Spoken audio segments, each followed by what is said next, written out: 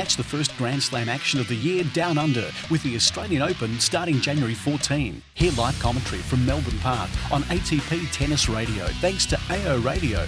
And look out for our daily podcast, The AO Show. Gavrilova goes back that way. Mertens is there off the line. Nicely picked up. Djokovic volleys Tonga cross court winner. Don't miss AO Radio's exclusive coverage of the Australian Open on ATP Tennis Radio.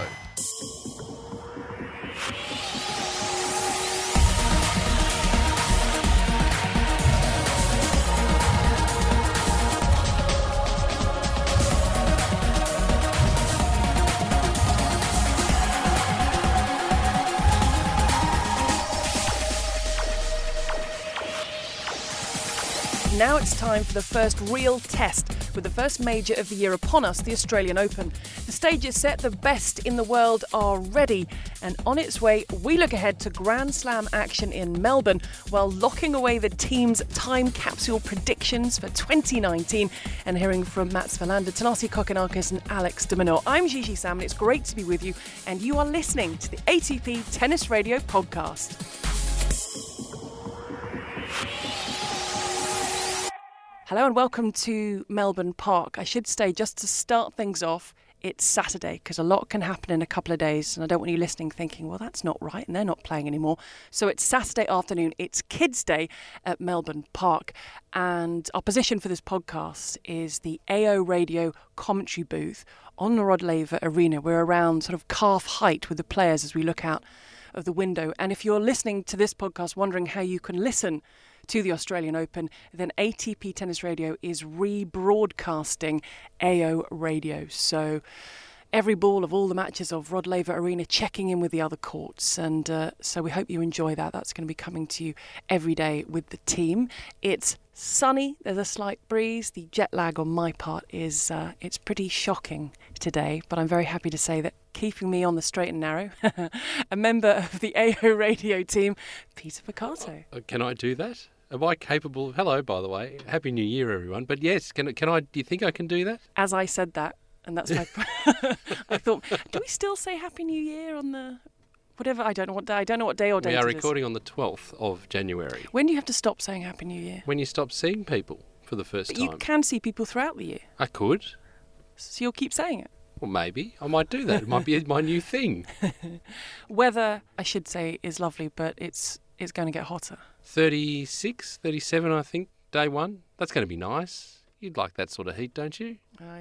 We love it here. Love it. Well, coming to you from the commentary box where we are, it's normally, if the air conditioning's working, it's normally pretty cool. So you can find yourself in a commentary box wearing a scarf, That's a hat true. and a jumper, and then you go out into the hairdryer heats of Melbourne Park. We should say that I needed your guidance to get to the commentary box this year, and a little bit of this has been said on social media with the players, including Andy Murray, who we're going to speak about in a second, saying the facilities are incredible, they're ever developing. A lot of changes at Melbourne Park, especially to the Rod Laver Arena. Yes, so this is part of all the redevelopment that's been going on progressively. So if you see shots of the whole precinct, you see the big tall building, that's the Tennis HQ, that's been around for a couple of years now. That was sort of the stage 1 process, and now we're into the stage 2 process, which is refurbishing Rod Laver Arena. So if you're looking at the TV pictures at any stage during the coverage, you'll notice that the seats have gone from, well, the lower bowl anyway, has gone from green to blue. You'll notice that there's a brand new building sort of sticking out of Rod Laver Arena. That's the new player area, player zone, which is a couple of levels, which has got everything that they could possibly want and need, and even some of the stuff that they probably don't want or need, but it's in there anyway, and it just keeps expanding. The other thing to point out too is with this sort of renovation that's going on, they've done some renovations to the roof. The roof now closes in 5 minutes rather than 15. So they've upgraded the motor in the roof so it closes a hell of a lot quicker than what it used to. This now was the first roof, obviously, that we had retractable in tennis. Took forever to close. Now we've sped it up a little bit, so it's going to be a lot quicker. If it starts raining, we won't have as big a delay on Rod Laver Arena. I have to say though, if you hadn't been with me with jet lag, because I mentioned this is Saturday afternoon, I arrived Friday night, if I had to find my way here, because the booth I work in for the BBC is next door to AO Radio, to find my way here with jet lag, I'd still be walking around. Yeah, and probably I'd be commentating, you could just hear from the sound of my voice. Actually, I could just follow the voice of Peter Marcato. And that would have got you here, and no problems at all. But yeah, everything underneath has been renovated, and it's the way of, I guess, rejuvenating a stadium without knocking it down and starting again, really. It's the best way to go about it. It's a great stadium anyway, but now we're sort of, what are we, about 31 years of being here at this particular venue.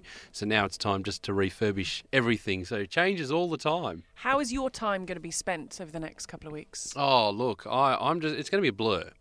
It's just one place to the next, and someone gets in my ear and says radio. Someone says TV. It's like, yeah, okay, now I know what I'm doing. So I'm going to do a mixture of AO radio, of course. This is year number 12 or 13. So you will be heard on ATP Tennis Radio. My word, I will. Wouldn't miss that. And then also doing WorldFeed TV, so you might hear me in some places around the world on some apps or the like. And then also if you're on ausopen.com, each morning from 9 o'clock, or 9:30 I should say, Melbourne time, we're doing a preview show. So I'll be co-hosting that as well each morning. And it's worth saying that if people are listening to this during the Australian Open, they have found us because of listening to ATP Tennis Radio with the rebroadcasting of AO Radio. You can also, throughout the year, via Tennis Australia's Tennis Mash site, under the live scores section, they'll be able to hear all the ATP Tennis Radio coverage, and we're talking the Masters, the finals, the 500s, we've got Next Gen finals, World Tour finals. So we're up and running, the season's underway, just tennis everywhere. The good part is that ATP Tennis Radio, we're spreading far and wide. We're getting the word out everywhere about the work that we're doing. And Tennis Smash is a great site if you want to just keep up to date with the latest news, or there's different polls and all sorts of different things on there throughout the year. It's great that they're hosting the stream as well. We've got so much to get through in this ATP Tennis Radio podcast, and we have our time capsule predictions a little bit later. We've seen some of the others, but I haven't seen Peter's. He hasn't seen mine, so that's going to be interesting when we get to that bit. And it's worth listening, if you haven't already, to last week's podcast with Seb Lozier, Miles McLagan and Arv Palmer sat round and gave all their predictions. The champion from 2018. There's a special Arvin Palmer question. So lots to get through. And I mentioned we're hearing from Mats Wilander, Thanasi, Kokkinakis, who's qualified, Alex de Minaur, who had such a great year last year. He's in action this evening as we're talking Australian time. So lots to talk about. But I want to start with some of the stories. The only place we can start is with Andy Murray and the press conference that he held yesterday. Now, people weren't expecting what he said. The top players hold press conferences. Now, not being seeded, he didn't have to hold a press conference. When it was said he was going to hold one, people thought, great, we'll get an update on the hip, how he's feeling. 5-time finalist here. The very first question, how are you feeling? He said a few words, not great, had to leave because he was in tears. Before Peter, he came back, composed himself, came back and carried on with what turned out to be a very emotional press conference. And beware the 11 a.m. Friday press conference before a major, because that's not usual for the top players. It doesn't matter who you are, you're not getting to the courts and talking to the media at 11 o'clock on a Friday morning. It's just not the done thing. But so the thought was maybe that he wasn't going to play, that he was just going to pull out of the Australian Open and continue the recovery process. I think that was sort of a leading sort of thought process around the... But then he came out with just a very simple question, how are you? And got that response. He thought, oh no, this is bigger. This is a much bigger story than what we were expecting. Gosh, the response around the tennis world has been... Incredible. It's been amazing. It's been heartfelt. It was heartfelt from Andy. I think Andy probably wanted to get that off his chest. Because it must be hard though, because when you say something out loud, it becomes real. You can say something among your friends. With him, it was with his team in Miami when he said, look, the pain is too much, that we have to make a decision here. But when you say it out loud to the world, in this case, then it becomes real. Not saying that miracles can't happen and things could change, but then it becomes really, really real. But the thing that I took out of it, and you would know as a parent, if you're saying, I can't put my shoes and socks on without feeling pain, you think about, okay, what about his kids? To be able to run around and play with his kids in the future, to be able to pick them up, to do all that sort of stuff. This is now a quality of life issue for him, and that's got to certainly weigh heavily because, talking about the rest of your life, and, if he keeps pushing for something that's going to make his life worse in the long run, and he's going to live with that for the rest of his life, then he's probably right to sort of say, well, hang on, this is going to be a real problem. I might get it fixed up, but I'm not going to be able to play again. And to call time, I hope he gets to Wimbledon. And I hope, even if he doesn't play between the Australian Open and Wimbledon, I hope he gets one last match on centre court. He'll get the wild card, come in and play one more time, because he certainly, with all that he's done for tennis, not just British tennis, for tennis, deserves that farewell. We do hope he can get to Wimbledon, still be playing at a good level, which he's shown he's got. It still, of course, a very good level. Of course, it's compromised with the moving, but it's going to be very interesting what happens here and over the next few months, because I don't think he'd want to limp out onto centre court just to get that farewell and not be the player that we remember. I think he'll want to go out there and be as competitive as he can be. So it's going to be really interesting, starting with this first round match against the Spaniard, who was the winner in Doha, to see how the next few months. But it's so sad. And I think a tweet for me that stood out was from Billie Jean King, saying it's not just about the tennis. He's fought for so much.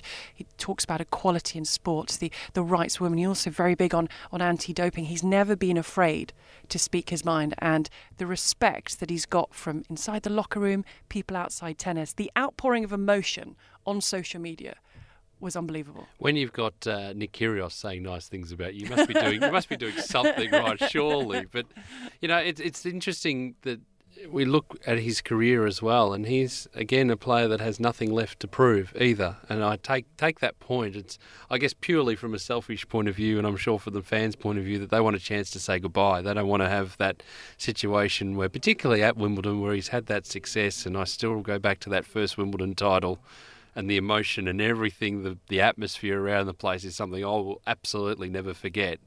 For them to be able to say, hey, thanks for all that you've done, not just for British tennis, but for tennis all around the world, I think would be sensational. Obviously, yes, he doesn't want to be limping all around the court, but the fact that the fans want to have that opportunity as well, and he deserves to take the applause from the crowd at least one more time. So what a start to the tournament that, as we speak on the Saturday, hasn't even started. And before that Andy Murray press conference, we were thinking about Rafa Nadal.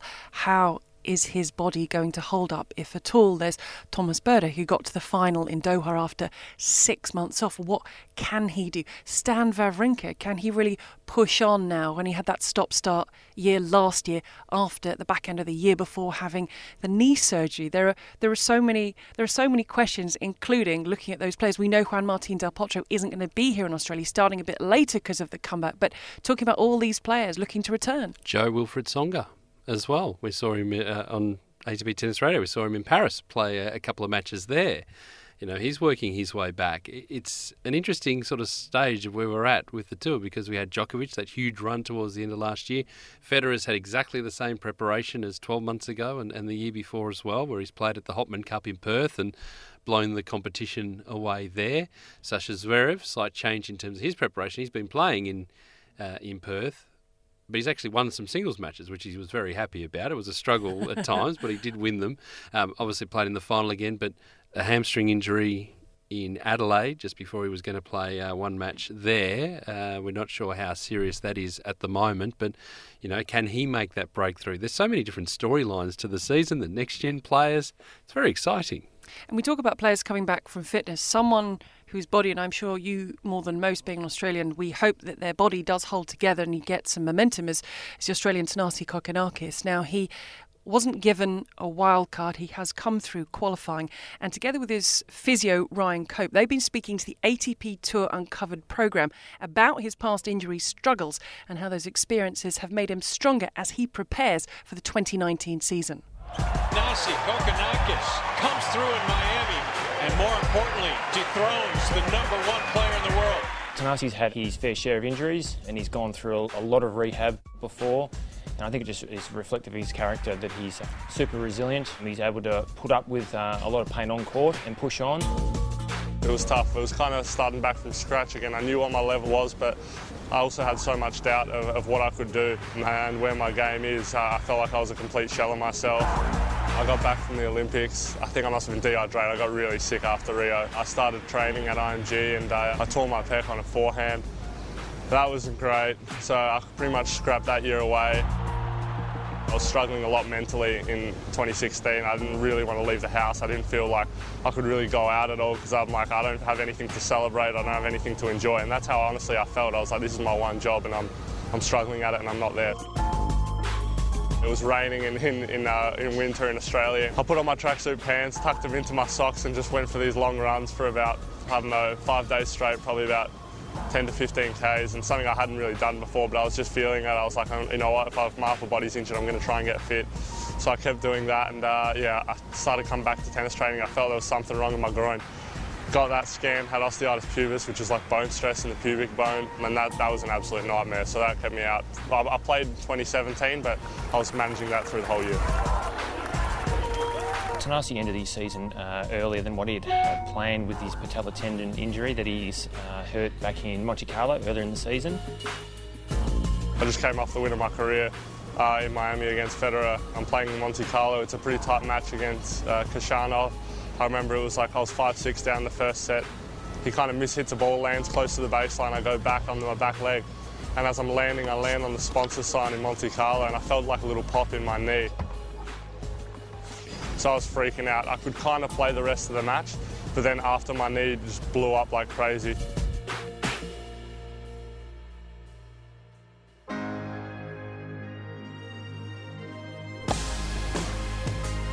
Summer's going well. I'm just working on my way back from knee rehab. It's going all right. Since Monte Carlo, I've kind of been battling. I had a lot of injections with my knee, so just working my way back slowly. I'm trying to be patient, but he's got Harley Davidsons right behind me. It's not making it easy. Ultimately, I can't fault him for his commitment at the moment with his rehab, for this injury in particular. So we're looking forward to a good summer for Thanasi.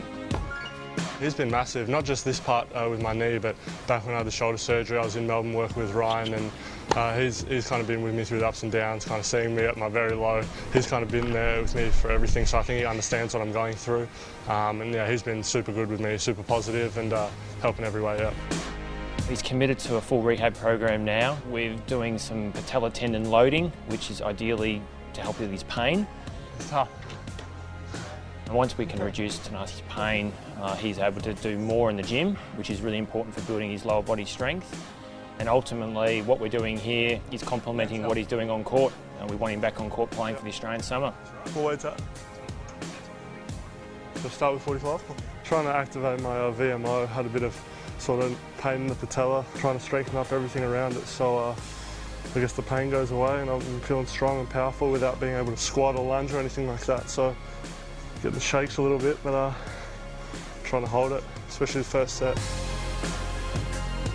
For the rehab, a mixture of stuff, a little bit of upper body, trying to get a little bit of conditioning in because I haven't been able to do it on court or on the track and stuff like that because of the knee, and some holds to strengthen sort of around my knee and make sure that I'm feeling confident and stable in it when it's time to play points and play matches, that I'm feeling ready. 5, 4, 3, 2, 1, practice. Reaching my potential, I guess that's what I'm striving for. Trying to be as good as I can be, meeting new people, having good experiences and making a good living out of this. Was it a surprise or was it expected in the Australian media that he didn't receive a wild card for the Australian Open? Total surprise because he when he does play, he does tend to get the results, and it's just been through injury that has just cruelled his career, basically. We've seen him reach the absolute highs in terms of his career, in terms of the wins that he's had along the way. It gives you an indication of what he can do, but he didn't play the Australian Open Wildcard Playoff, which is for the Australian players in December at Melbourne Park, so they if they're below the direct entry, they get a chance to play off in a tournament, and so the expectation is that if you want a wildcard, you turn up and play there. So we didn't see him playing there, but he's been working really, really hard. And I guess it's vindication too, because he did get through the 3 rounds of qualifying here. He did do the hard work, so he thoroughly deserves the qualifying spot here. If he can get a couple of good results under his belt, then it opens up the rest of the season for him. But what he needs is a good pre-season. He needs a good run at it for a whole year to get a sense of where he's at. And I know someone has gone with Kokkinakis as their breakthrough player of the year. You had to pick someone from outside the top 100 to go forward. I was tempted, but just I think because of the injury history, I didn't feel I could. Other people who have qualified that do make it into the predictions, you're going to hear later on, the South African Lloyd Harris is in there, Minaur, Kekmanovic, and just to throw some other names of players who are going to be in the first round, we've got Eubanks, Troitsky, who's been out for a while, and Dan Evans, who's been playing really well. It's so satisfying for those players to have come through those rounds of qualifying and be into the main draw. This time 12 months ago, we were sitting in this exact same spot and we were thinking, when's the rain going to stop? Because the qualifying was going on and on. It actually went to the Sunday, the day before the tournament got underway. I was trying to find a few minutes with you to do the podcast last year because you were running between courts. I basically was. We moved into Margaret Court Arena and the indoor courts to try and get things done. But look, we got it all done. It started a day earlier, the qualifying, but at huge moments.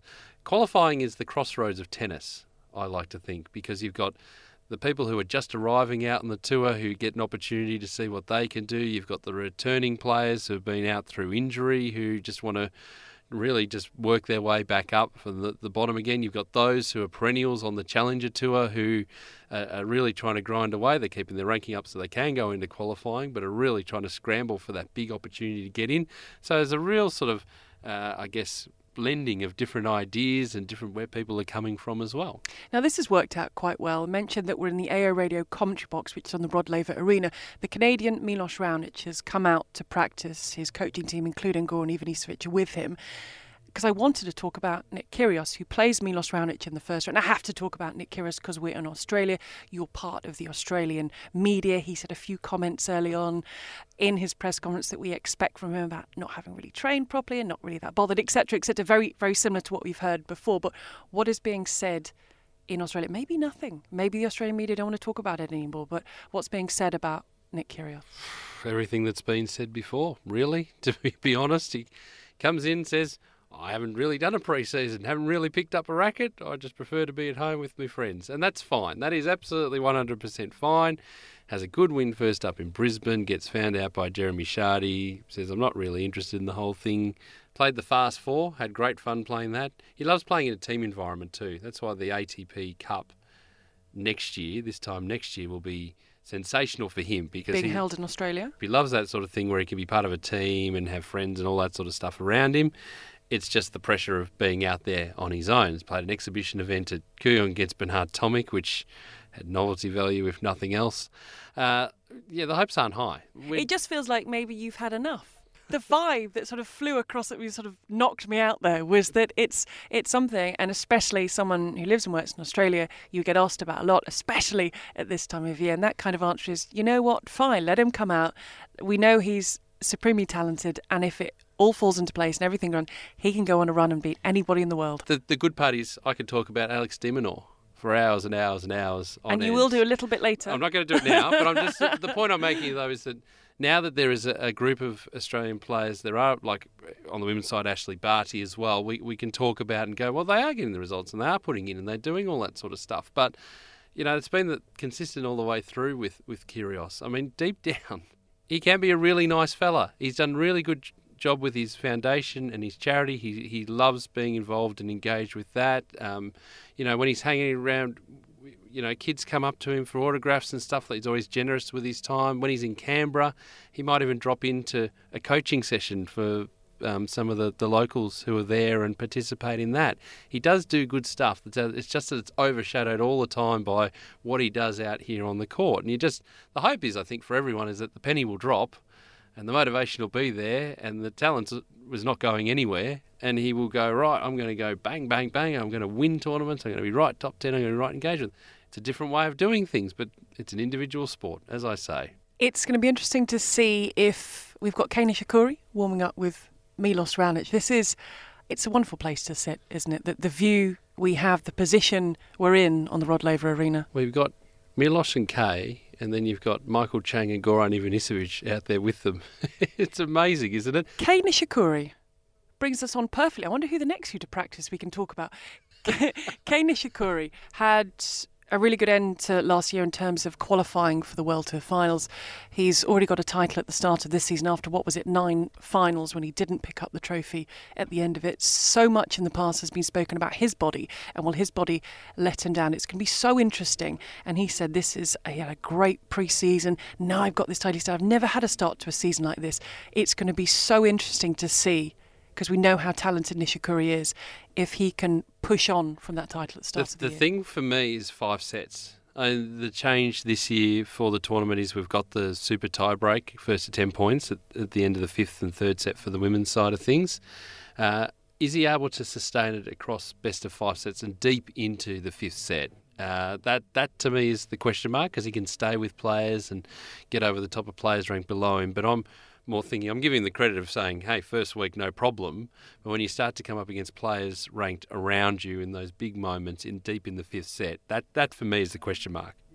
Young players, another topic of, you talked about Alex de Minaur, who we're going to get onto, but the Stefanos Tsitsipas and the Karen Khachanov and the Daniil Medvedev, really good seasons. And there are others, but really good seasons last year. Can they back it up? Can they continue to rise? Can they say, we're here, and we've confirmed the fact that we're here, and put even more pressure on the top guys? I think so. I think particularly Tsitsipas is the one. But we're forgetting out of that next-gen Sasha Zverev, because he never plays the next-gen finals because he's always qualified for the O2. He has that big win. We forget how old he actually is. It's incredible, isn't it? And that he is getting the results on the board. Obviously, the question mark is what happens at majors like this. But I will say that his team, I'm sure that'll be a big focus for him, because he had a massive training. He arrived in Australia early again before Christmas with the family. So Misha was there, parents, everyone was there. And he was doing massive training blocks in Perth. So it wasn't, hey, I'm here, let's get to the beach sort of stuff. He had his holiday time and all that sort of thing. But he had the opportunity to really get involved with heavy training, played 3 tough matches. Who do you reckon is, when you think about your first match for the season and you're working your way back into it, getting ready for this, who'd be the worst player to play against? Novak Djokovic. Okay, try another one. But that would be a tough. Rafa Nadal, an uninjured Rafa Nadal. Yep, I'll give you one. David Ferrer, who's finishing up this season. Now, a guy who's going to keep you out there for 3.5 hours, who's going to run and run and run and not give you anything for free and keep chasing things down and make you work for every single ball. That would be my the worst person to come up against, because you just want to ease your way into the season, have maybe a straight set, a 6-4 and a 6-2, but he keeps you out. And he did keep him out there for hours. He was playing at the Hopman Cup. And he's another one that I'm sure will be a theme throughout the season, because he's finishing in Madrid this year. So, so he had that tough workout. So he's had the block. I just wonder how, whether the injury is going to be a problem. But what are we going to see from Shapovalov this year? He's been thereabouts, but hasn't necessarily made that big jump just yet. De Minaur's, thereabouts as well. It's really exciting. It is. And as for Hubert Hurkacz, I mean, I'm on board with him as well. There are so many storylines heading into the season. It's incredible. But if we went through all of them, this would be the longest podcast It already is. in history of podcasts. Peace Marcato alongside me. Your pick of the first round matches. Oh, there's... Again, how long have we got? Not long enough, really. I'm sort of looking down the list and I'm thinking, gosh, there's so many different ones to choose from. I mean, that potential, Tsonga Djokovic, I know I'm jumping ahead and saying second round match, but, these are the ones that we're looking forward to along the way. I'm sort of fumbling through my notes to find all of the matchups that I wrote down along the way. Zverev, starting off with Bednay, it's not going to be an easy one, particularly if he is injured. Wawrinka Gulbis, we know Gulbis is a bit of a loose unit, fun. But that will be a hell of a lot of fun. Obviously, Kyrgios Raonic, we've spoken about at length. Benoit Paire, Dominic Thiem. Benoit, we don't know what he's bringing to the table. I still see that comfortable for Thiem. Well, anything could happen out there. If By the time people switch, listen to this podcast, Thiem might be out. Marin Cilic, Bernard Tomic. Tomic's a tricky customer, but Cilic will get him if it goes the distance there. Battle between Andrei Rublev. I'm a big Rublev fan, not just because he's an ex-boy band member, but because he, if it wasn't for that injury last year, he would have been right up at the top of the rankings, playing Mackenzie McDonald, who backed up what he did here throughout the season. Kyle Edmund against Thomas Berdych. Yes. With Berdych coming back and getting to the final in Doha, that he's had 6 months. We've seen this with a few of the players. They've been forced to take time off through injury, the older players, and at the time you think, wow, that's a long time to be out, but they're refreshed and they come back, and Burdick has shown the hunger and desire is still there, making that final in Doha. Now playing Kyle Edmund, who hasn't had the start that he would have wanted to his tennis season. I'll tell you, speaking of Brits, I'm a big fan of Cameron Norrie. Big fan. He's got Taylor Fritz first up. I think he'll beat Fritz. I think he's going to have a good run this year, Cameron Norrie. I think he's going to be sensational. Who is in a final? Yes, in Auckland. So he's got his season. Played a couple of matches of the Hopman Cup. I got a good look at him. And of course, my man, who I'm on board with all through thick and thin, you've got it here recorded, Diego Schwartzman. Oh no, people who listen to ATP Tennis Radio know I've been in the Diego Schwartzman camp for a long time. You're just joining. I'm not just joining. You're just joining an already set up club there, Peter. Well, who's the president of the club? Me. Well, who else is in it? Me. Which other members of our team are in Just it? me. So it's going to be you and I. Basically, yes. All right. Sort of a weird club there. It is really. Did you have a club with 2 members? So pick out one of those. If you could only watch or commentate, as that'd be part of your duties here, on one first round tie, what would it be? Out of that list, or just in general? Well, I guess it'd be Because those just because they were Murray was going to be sad to commentate, particularly if Andy loses. Might be happy if he wins. Oh, I don't know. Probably Raonic, Kyrgios, because it's going to be unpredictable. But again, it's incredible, even with your answer on Kyrgios, which sounds a little bit like, oh, I've talked about this so much, I'm sort of over it.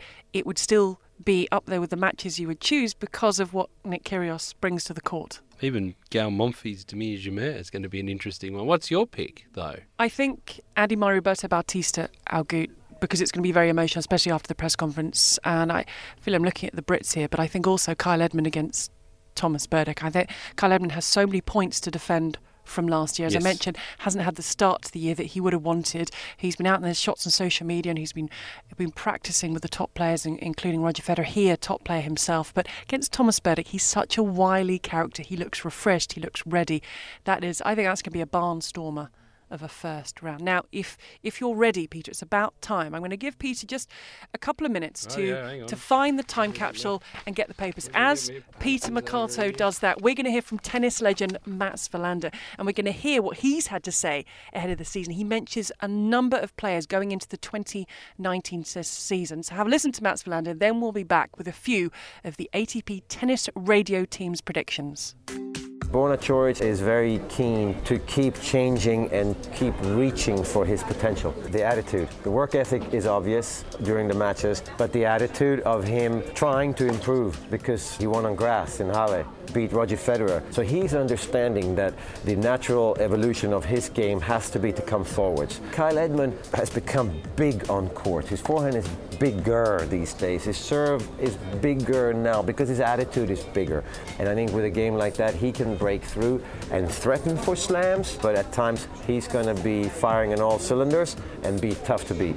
Karen Khachanov, he has figured out how to somehow get around having a forehand that was looked upon as a weakness because of such a severe grip.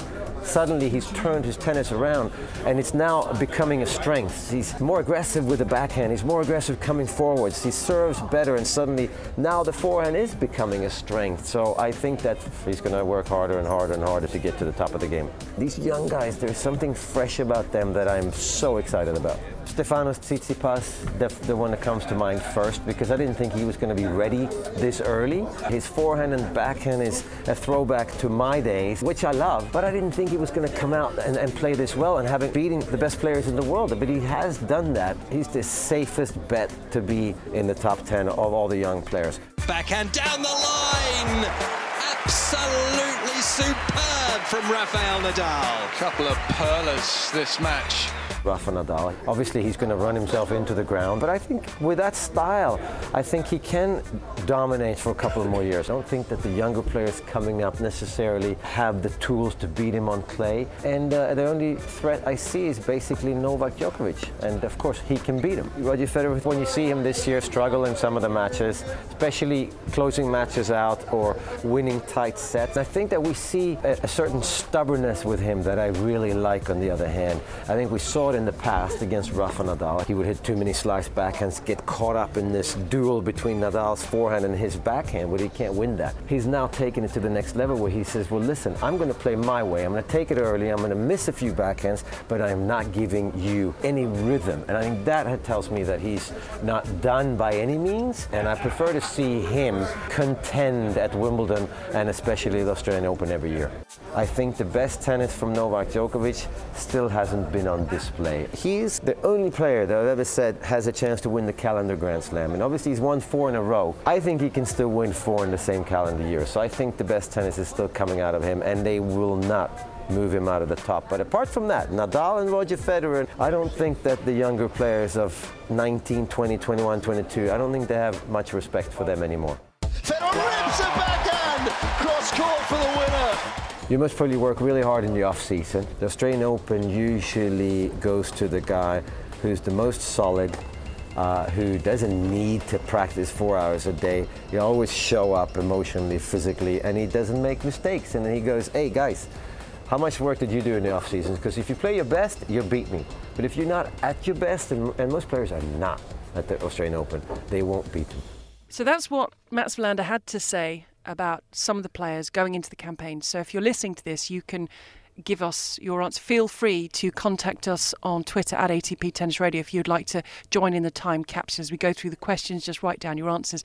You might actually have to send a few tweets, but make sure Are they still doing the character, your limit on character thing, or is that why I just lost? I think eventually it runs out. I think there is.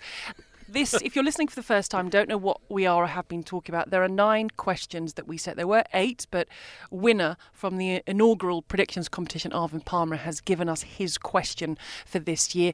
Every member of the team, Tennis TV, ATP Tennis Radio, writes down their predictions. Peter locks them away in a ridiculously small box. I take the key, which is almost bigger than the box, back to London. We reunite at the World Tour Finals, and that is that. So I think we should just maybe run through a few of ours, pick out some highlights from the others, and get them tucked away. If it, I don't know if this will differ, but year-end singles number 1, Peace Marcato. I said Sasha Zverev, and I put down a Zverev because rather than just say Zverev, which we had problems with at the O2 last year, I'm being very specific about that. Sasha will be world number 1. Novak Djokovic. For me, your doubles world number 1 pairing will be... Go on, say it. We'll say it together. Have we got the same ones? Yes. Marek and Pavic, who are the current holders of the title. And I think Pavic is going to win a couple of mixed doubles again this year too. I think comeback player of the year for you will be... Thomas Berdych. So therefore you will think that he beats Kyle Edmund in the first round. Sure, why not? Okay. I'm going for Juan Martín del Potro. How many times will he come back though? It's across the year. I think sensible for him again to continue the rehab, not play in Australia, though it's really tough to miss a tournament like this. It's such a big part and a favourite of a lot of the players. But he's going to be my comeback player. Your breakthrough player of the year, and this year we've stipulated it's got to be a player ranked 100 or below. Lloyd Harris, I've said as breakthrough player. I thought we had the conversation with him, I think it was Milan. Barry Cowan had a great fireside chat with him. I think he's an impressive young fella. He's qualified through here at the Australian Open, and he will be the breakthrough player this year. I wasn't sure if I'd be... I've gone Jack Sock, just because... And people is he still ranked outside the top 100? He's 105, 106, yeah. I think, on entry here. And does that still count?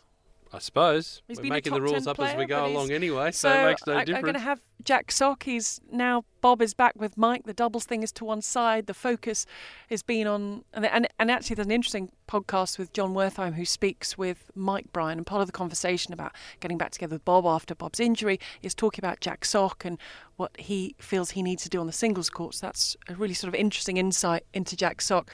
Our next gen winner, yours is... Denis Shapovalov.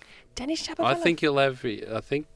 understanding what happened towards the end of last year, the training block, I think, has been modified to accommodate that now. I think that because the season just dropped off.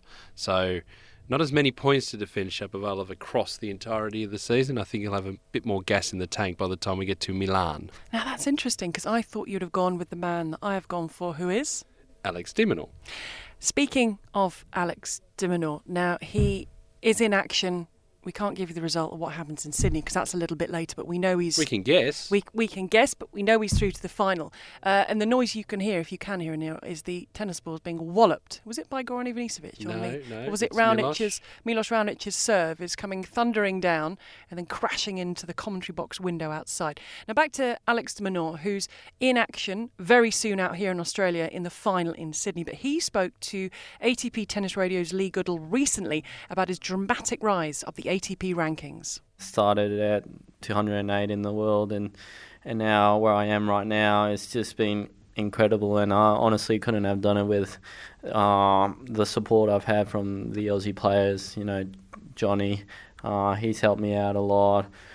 Jordan, all these Aussie players, they've really helped me with just believing in myself and believing that I belong here, and it's just I really owe it all to them. We'll talk about what you feel you need to develop in the next maybe 6 months, a year in a second. I just wondered, for perhaps the listeners who don't know too much about what you do away from tournament weeks, can you just give us an idea of where your base is and who's working with you and who's helped you on this journey, particularly over the last 12 months? Well, at the moment I live in Alicante, Spain. That's where the whole family's at, and the little time that I have off tournaments, that's where I spend. And just there with my coach, Adolfo Gutierrez, who he's been with me now, I think, about 10 years. I mean, I started with him when I was probably around 8 or 10, and then halfway through I had to go to Australia and started with tennis coaches over there and with the academy and with all the support of Tennis Australia. And when I came back to Spain, we sort of reconnected, and it's just been great because he's one of the guys that probably has been there close to day one, and it's been an immense help to have him in my corner, as well as, you know, my manager who's done a lot of weeks with me, David Drysdale. He's probably done just finished like 4 months on the road with me, and the little things like that just make a huge difference. And to have a great team around me, I can really just focus on playing tennis. And obviously with the great help of Leighton as a mentor and just showing his belief in me, it's all been thanks to the people around me. Yeah, I guess it's nice being able to, and I would imagine this is the case, consistently check in with Leighton. And with one eye on the future, I think an impressive element is how well you've done across different surfaces, different continents, right through the season. Have you pinpointed things that maybe you need to say, I need to do this better in 12 months' time, or that's going to be something that we really need to develop in maybe 5 years' time, however long-term that plan is in terms of game development? Oh, there's definitely a lot of things, and every time you're out there, you learn new things, and I mean, this is only my second year on tour, so still a lot of things where I'm learning, and it's a lot of a learning process. I mean, you gotta know what tournaments to play. I can sort of tell where suits me better and where I feel more comfortable and stuff like that, and I think that's just one of the things that you learn from just being on tour, to choose what tournaments you play, see how well the body handles all the tournaments, if you need to take more breaks, or you can play 4 or 5 tournaments in a row, even how you're doing mentally, because sometimes that's probably one of the most important things. If you feel good mentally, you don't feel tired, then that's when you have your good week. So you've got to try and keep refreshed mentally. That's why I'm looking forward to probably playing less tournaments and having more training blocks back home. I think for Alex de Minaur, at the age he is last year, to be the Australian male number 1 was absolutely incredible. And I love watching him play. Yes, he's got a great game style, doesn't he? And he's all heart. I mean, when you work with Leighton Hewitt, that's what you get. There's nothing dramatic about any of that, but what you see out there is what you're getting. So, hey, good luck to him. I think he's a great player. I think he's going to be consistent. He's going to be one of those players that it'll just be now a steady rise from here rather than a dramatic one that we saw in 2018. Who is going to win, going back to our time capsule, who will win the most titles in 2019? Now, on my computer, and I wrote these on the flight over from London where I had no Wi-Fi, so I had 2 names, but I think the one I went with on the notes over there is Djokovic. Yes, and I went with Sasha Zverev. He was my other one who I didn't go with. Oh, well, great minds are thinking alike. The winner of the singles title, I'll go first because mine's very quick. I've got Djokovic for all 4. And then I've got Del Potro coming in first in London. I've got Djokovic, Aussie, French Dominic Thiem, Wimbledon Federer, US Open Sasha Zverev, and London Federer. Did you just want to put different names down for all the tournaments? I feel you've kind of... Well, I think it'll be an open spread. You spread things around large. We have to have different names for the 8 players who will qualify for the World Tour Finals in London. Your 8 who will be there are... Federer, Djokovic, Nadal, Sasha Zverev, Tsitsipas, Diego Schwartzman, Alex de Minaur and Marin Cilic. Well, I feel bad as the president of the Diego Schwartzman. I'm not spying his name around your answer here. What's going on there? I do feel bad being the self-proclaimed head of the fan club. Mine, and they're slightly different from what I put on the computer, but I'm pretty sure you can correct me if I'm wrong, that my 8 are Djokovic, Zverev, Thiem, Del Potro, Tsitsipas, Hassanov, Dimitrov and Federer? Yes. Oh, my 8. And your headline of the year. You can't put that headline No, in. but I've just read it. I knew this would be the bone of contention for you. Of course it's a bone of contention. As I just mentioned, I was on this ridiculously long flight, 17 hours, London to Perth, on a plane that has no Wi-Fi. Yeah. I'm really not sure why that didn't come into someone's thinking, which is when I wrote down my predictions, which I wrote, Andy Murray retires. I then land in Perth, switch on the phone, Andy Murray has announced his retirement. So at that very time, I took a screenshot of my laptop to send to Naomi Cavaday, and it was probably about 2 o'clock in the morning. Just to say that this is what I did on the plane. Peter is not going to believe me when we record the podcast, but I need someone to know that this happened on a plane with no Wi-Fi. So and a few other people have put that in. So I've yet to cite that message that you sent. A, and B, I'll send you a picture of the message. The hard-working producer will be the sole arbiter of whether it gets included or not. I think he was fine with it because I already warned him that you wouldn't be happy with my headline. So I think that has to be. Let's look.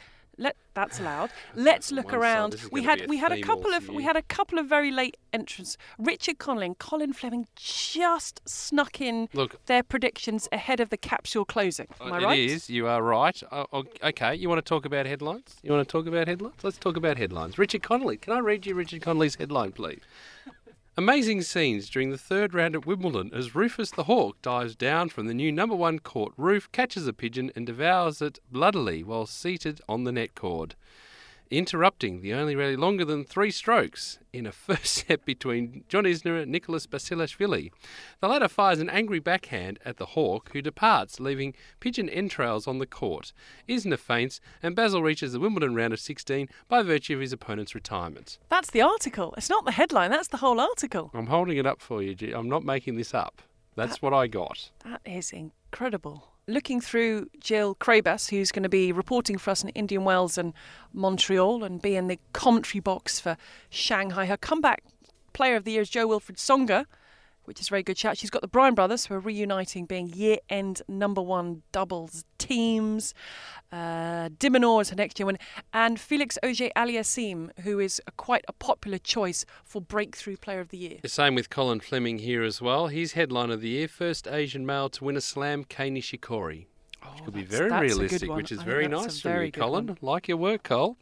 Seb has gone with the Bryans for year-end number 1 doubles team. Philip Studd has gone for headline of the year, Zverev, to win first Grand Slam. And Arvin Palmer, we should really be jumping on that. He says World Tour Finals are moving as his headline of the year, and he's gone Djokovic, Nadal, Djokovic for all of the big tournaments. We should say that the Arvin Palmer question was, who is going to win the most titles? And if you have a look at the @ATP Tennis Radio Twitter account, you'll see the trophy if you flip through and see what was the trophy called? Rudy. It's Rudy, named by his son. It's a gold cherub wearing a nappy and sunglasses. Yeah, it's distinctive.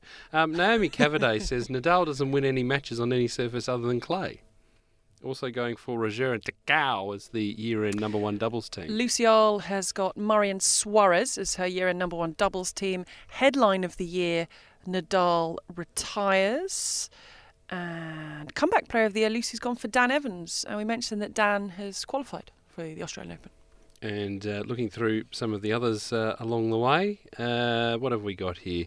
Well, a lot have said Andy Murray announces his retirement. They were before he actually made the announcement. So was mine. Looking at Pete Hodges, year-end number one singles. Simona Halep. Have we given him? Has he got the wrong memo again this year, Pete? He's gone with Simona Halep for year-end number one singles. He's got what is he doing? Is the HWP sending him fraudulent information again? But he's giving me all the WTA ones again. Mike Cation, who's reporting for us, he's new to the ATP Tennis Radio team this year. He's going to be reporting for us in Cincinnati.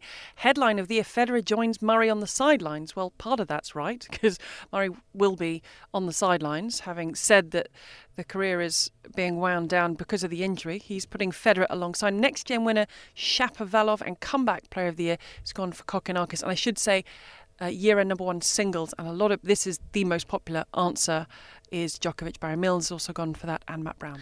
And Simon Cambers, who's a good friend of ours here and does some great commentary work. Alexei Popyrin as his next-gen winner, which I think he's a very astute judge, is Simon Cambers. I think my headline for him would be, get your legs right so we can actually play tennis at some stage. Gilles Muller is going to be part of our team this year as well, doing some work in Montreal with us, which will be fantastic. He thinks Dominic Thiem's going to be the one to win the most titles in 2019. And he also says Zverev to lose his first two Grand Slam finals. So the glass half empty, really, for Gilles. Come on, mate. Let's just keep it nice. Claire Curran's comeback player of the year, Bob Bryan. I thought that was very clever. That's a very good one from Claire. Now, we could go through everybody's, but we might be here for quite a while. Okay. What we are going to do is take all these pieces of paper that Peter has printed out. We're going to try and fit them into the very small time capsule. It will be locked away, and we do promise that it was not opened until London this year.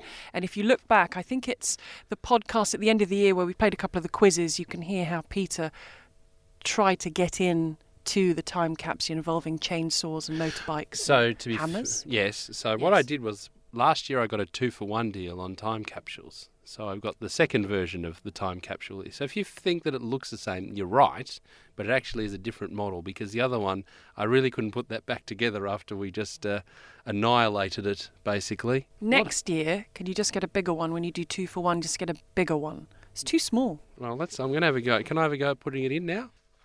I'll wrap things up. You have a go at putting them in. Yep. So just to conclude, your winner for Australia is Novak Djokovic. I'm going to say Djokovic, yes. And part of the AO Radio team. So people, when they tune in to ATP Tennis Radio the next couple of weeks, Peter, they will hear a couple of other people on the team with you. Chris Bowers, who you'd hear as part of our team. I think Jill Krabus is coming in doing some stuff with us as well. Chandra Rubin, you'll hear the first voice, I think, doing the first shift with me.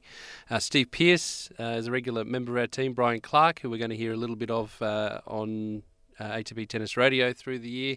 Your friend Kate Kearns is back. She's looking forward to seeing you, doesn't want to see me.